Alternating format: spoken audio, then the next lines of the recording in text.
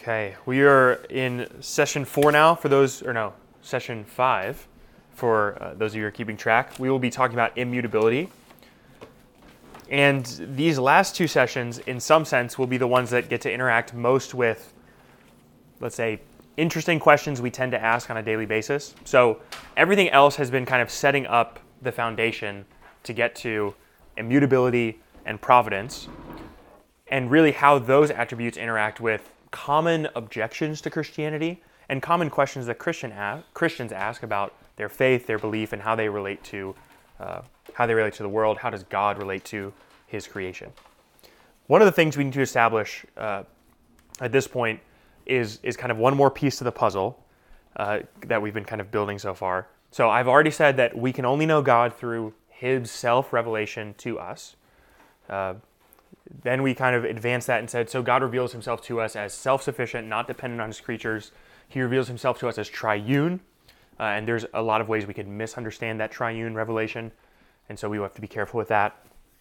And then He also reveals Himself to us, as Tim just talked about, simplistically, in a way that we can understand the simplicity of Him, but also not comprehend the vastness and expansiveness of that.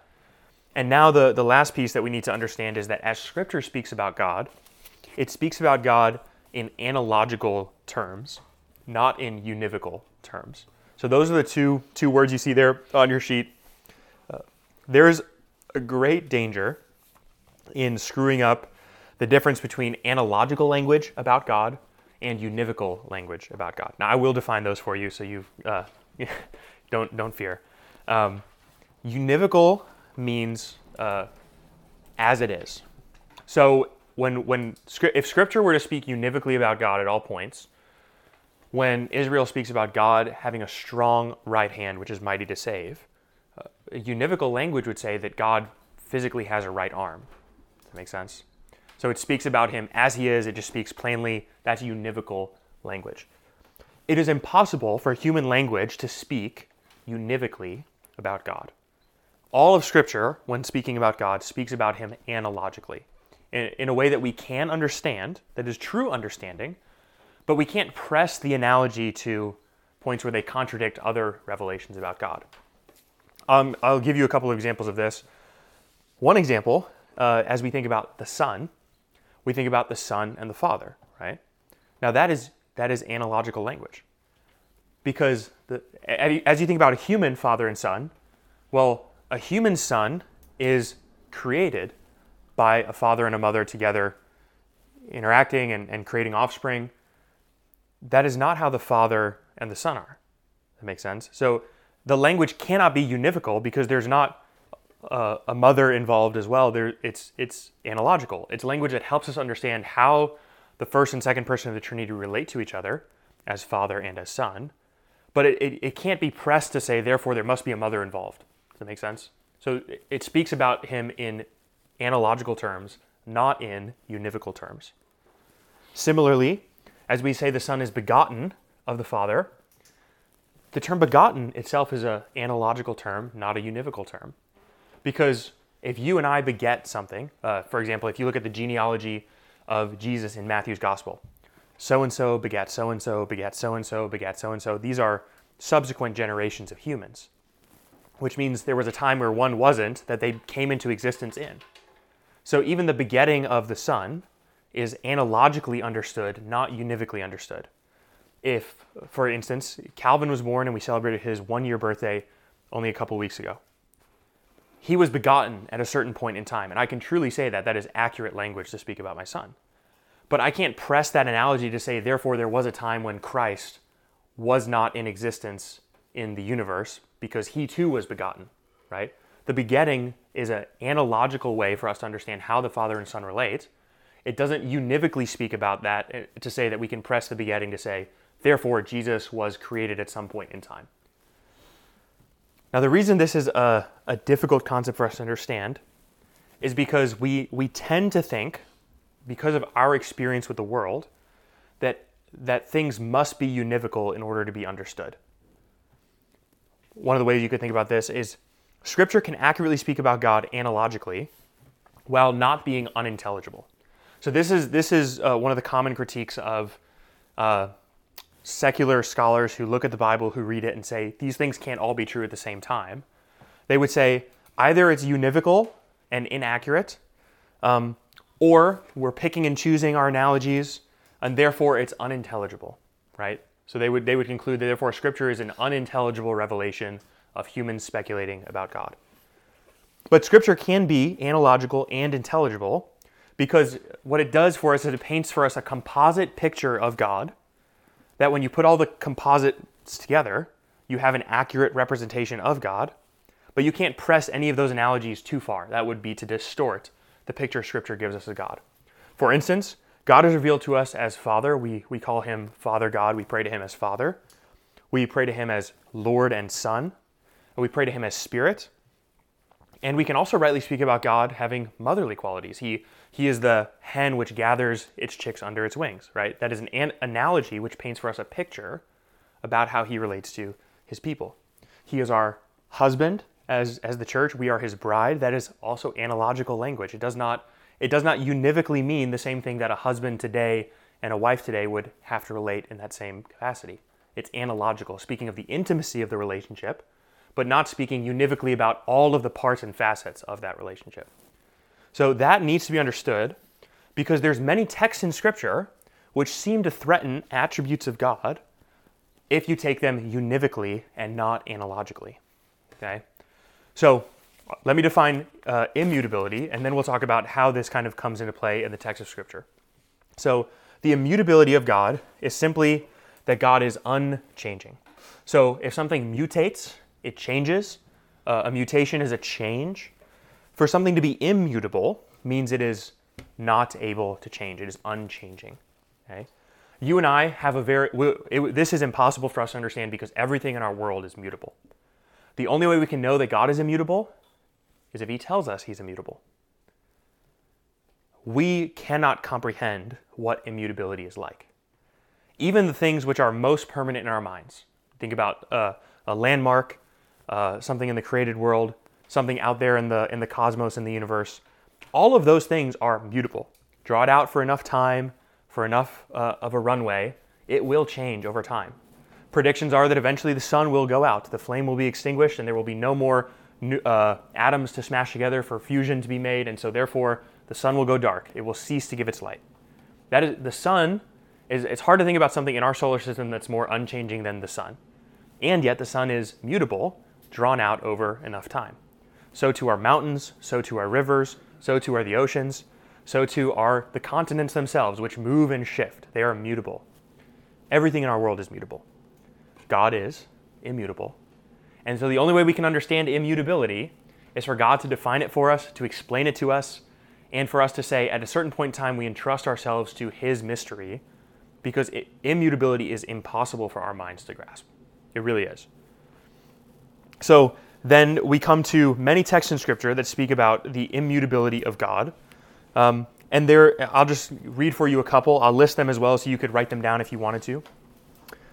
Malachi chapter 3, verse 6, "For I, the Lord, do not change." For I, the Lord, do not change. It's Malachi chapter 3, verse 6.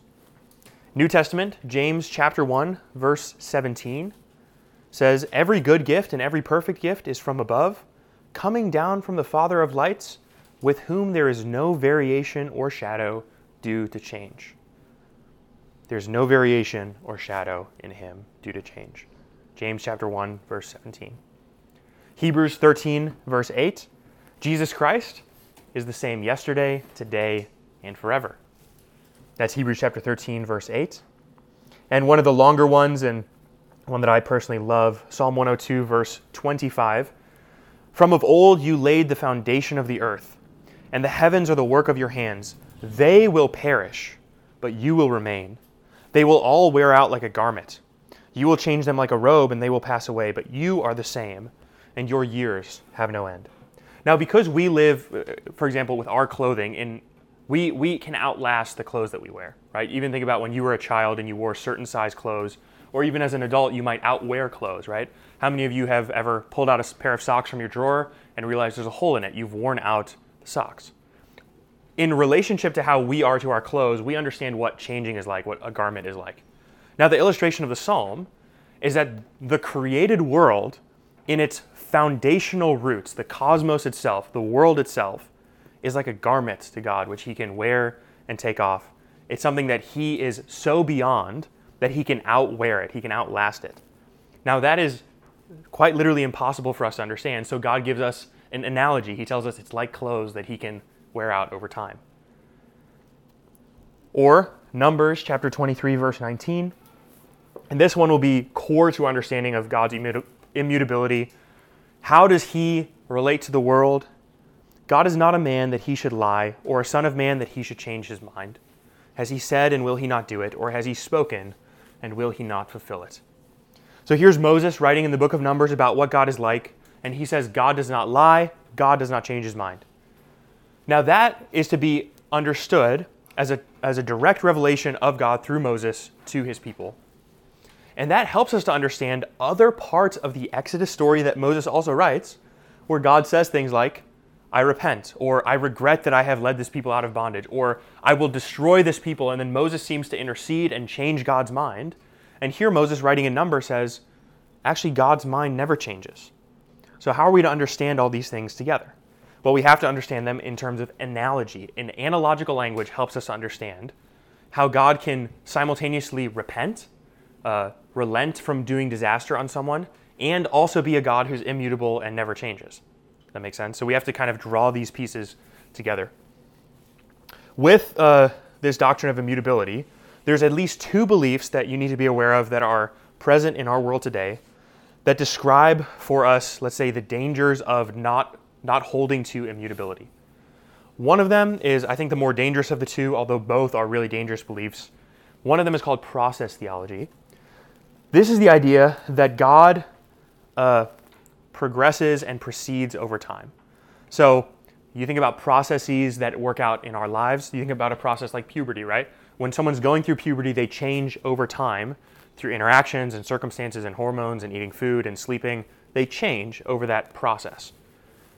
Process theology says God is like that as he relates to his creation. So God creates the world. That's a process in which God changes. And as history unravels itself into the future, God will continue to change. God is influenced by then the decisions of his creatures and the actions and activities and as he relates to them. So for instance, as God leads Israel out of bondage in Egypt, process theology would say he's actually rather temperamental. He's sometimes very angry with the Israelites. Sometimes he's feeling quite pleased with them. But he's processing with them over time such that when he finally destroys them in the exile and banishes them to Babylon, that's him proceeding. He's changed his mind about Israel and how he feels about them, so he punishes them accordingly. And then by the time you get to the New Testament, he's processed again, and now he wants to redeem his people because he loves them. Process theology says God interacts and changes as he relates to humans. There's a second belief that is like that, called open theism, which is a little bit different than process theology, because what open theism says is not that God changes as a response to interacting with humans, but that God willingly limits himself. He imposes a limit upon himself, and he limits his immutability. So open theists suggest that God voluntarily limits his knowledge of the free choices that humans will make over time, and thus it allows for humans to be genuinely free in the world.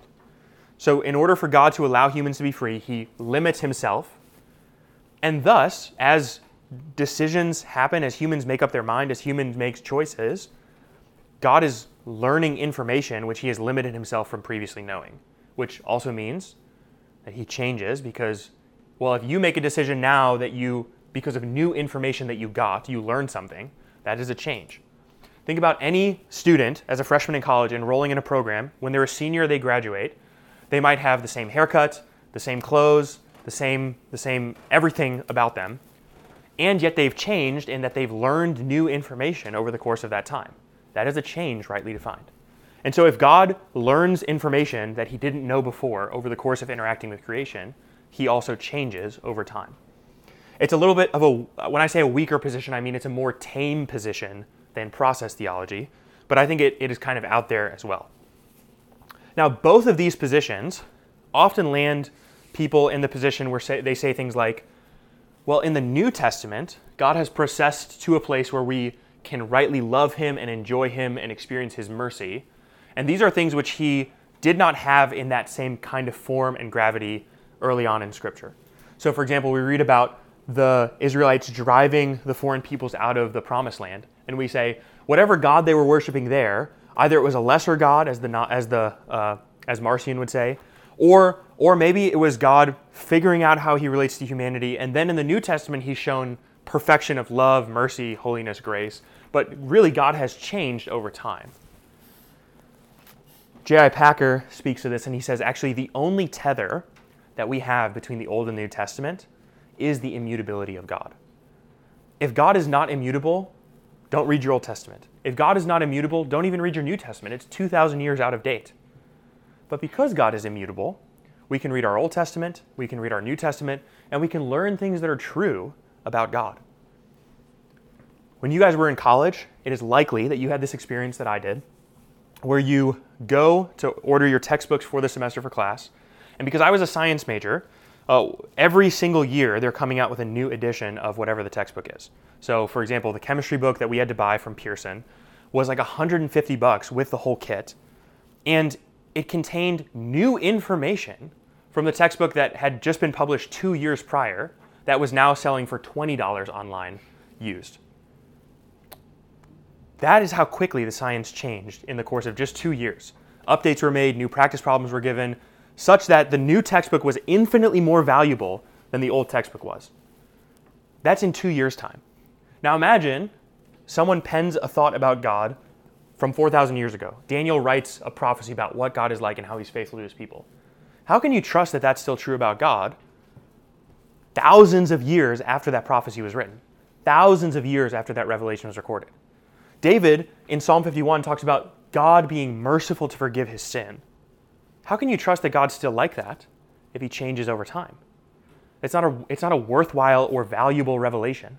If God is not immutable, don't read your Bible.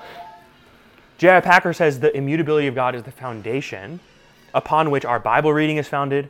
It's the foundation upon which our reading of the New Testament is founded. A.W. Pink says it this way: he cannot change for better because he's already perfect. And being perfect, he can't change for the worse either. The conclusion of all of these things is really simple.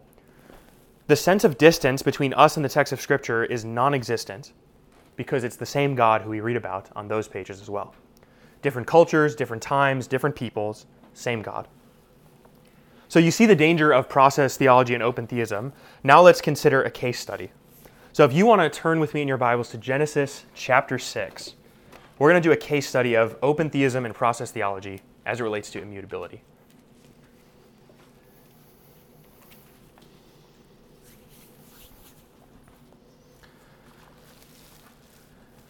And I trust you will see very quickly in Genesis 6 where we are bumping into a problem. So I want to start reading in verse 5 of Genesis chapter 6. There's a lot of interesting stuff that happens before that, which we will not go into tonight. Genesis chapter 6 verse 5 says, "And the Lord saw the wickedness of man that was great upon the earth, and every intention of the thoughts of his heart was only evil continually. And the Lord regretted that he had made man on the earth, and it grieved him to his heart. So the Lord said, I will blot out man from whom I have created from the face of this land, man and animals and creeping things, and the birds of the heavens, for I am sorry that I have made them. But Noah found favor in the eyes of the Lord." Now, I read that out of the ESV. If you had a different translation that you were looking at, it might say something like God repented that he had made man upon the earth, something to that effect. The thrust of it is the same. Man is wicked. God sees man as wicked. God says, I regret that this has happened. I'm sorry that I've made man. I will blot them out. Now here's the question. Doesn't a text like that, haven't you read your Bible? Can't you see that that shows that God is not immutable? Doesn't that obviously show that God changes as he relates to his creation? God at once was favorable towards man, preserved them in their disobedience in the garden, but now he's fed up with mankind, and so he's changed his mind. He's going to destroy them now. You can see how a cursory reading of the text leads you to that kind of a conclusion. But this is where we have to understand what I started with, the difference between analogical language about God and univocal language about God. So if this is univocally speaking about God, God as he actually is, we are forced to the conclusion that God does change his mind, that God has differently related to man now than he previously did, and thus we can draw a conclusion about the character of God. He will change in relation to us as well. So you, Christian, as you interact with God, if you sin, he might eventually get fed up with you and discard you. He might eventually drop you because you're just too wicked for him. He might be fed up with your wickedness, your slowness to be obedient, your sinfulness, and he'll just say, I'm done with this person. I will drop them from my faithfulness. That's not an attribute of God worth worshiping. But instead, what Scripture gives us here is an analogical picture of God. It is not that God did not know that man was wicked to this degree. It is not that God did not know that man would rebel in this way. In fact, in Genesis 3:15, God predicts a savior for mankind, which will ultimately triumph over the serpent. And in order to make that prediction, he has to know things beyond the next 30 years, 300 years of human existence. Instead, God judges man's sin rightfully and truly, and analogically speaks about his relation to man, saying, because you have sinned, I will act in this way. But it is not as though God is changing his mind. Ultimately, the unchanging nature of God's character is seen in Christ's death on the cross, where over the course of redemptive history, God proves his steadfast faithfulness to his people, proves that he is a covenant-keeping God, and proves that he is the God who will blot out sin from his world. It's actually all immutably part of who he is. He doesn't change his mind. He's not temperamental. He's a loving, steadfast, and faithful God who ultimately does punish sin and ultimately is perfectly merciful to his people who are called his. So in Christ, you have the answer to the immutability problem of God. It is not as though God is temperamental and that he'll be temperamental with you. It's that God is immutable, and in Christ his wrath is dealt with, in Christ his love is displayed, and also in Christ you and I have the confidence that that is true of us as well. So when you confess sin before God, you don't have to worry, will he forgive me this time? Or is he going to drop me because I've sinned again? Or does he love me anymore because of how I've acted? God is not a processional creature. God is not a mutable creature. He's immutable in how he relates to his creation. And thus, we have an attribute worth worshiping of the God whom we serve. Okay, I'll take any questions you have, and then I'll give you a little bit of a break before we get into our last session.